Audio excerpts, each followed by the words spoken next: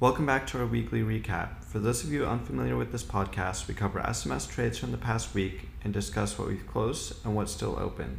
Let's hop right into it. On Monday, we found re-entry on DRIO in the 1515 to 1550 range with a price target of 20 to 25 plus and an ion support at 1458 and 1375. DRIO remains in active position and held up above our support to watch.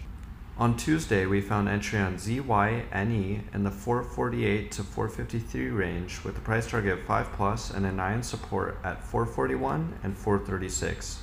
ZYNE held up above our support to watch and remains in active position.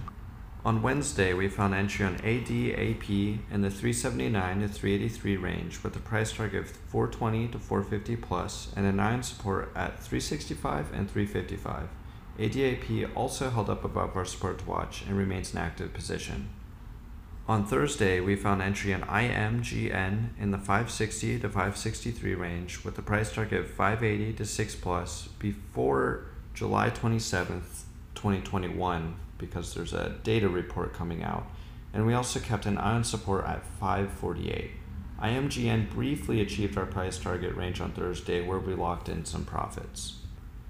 On Friday, we found entry on TRIB in the 187 to 190 range with a price target of 220 to 250 plus before August 24th, 2021, and an ion support at 175.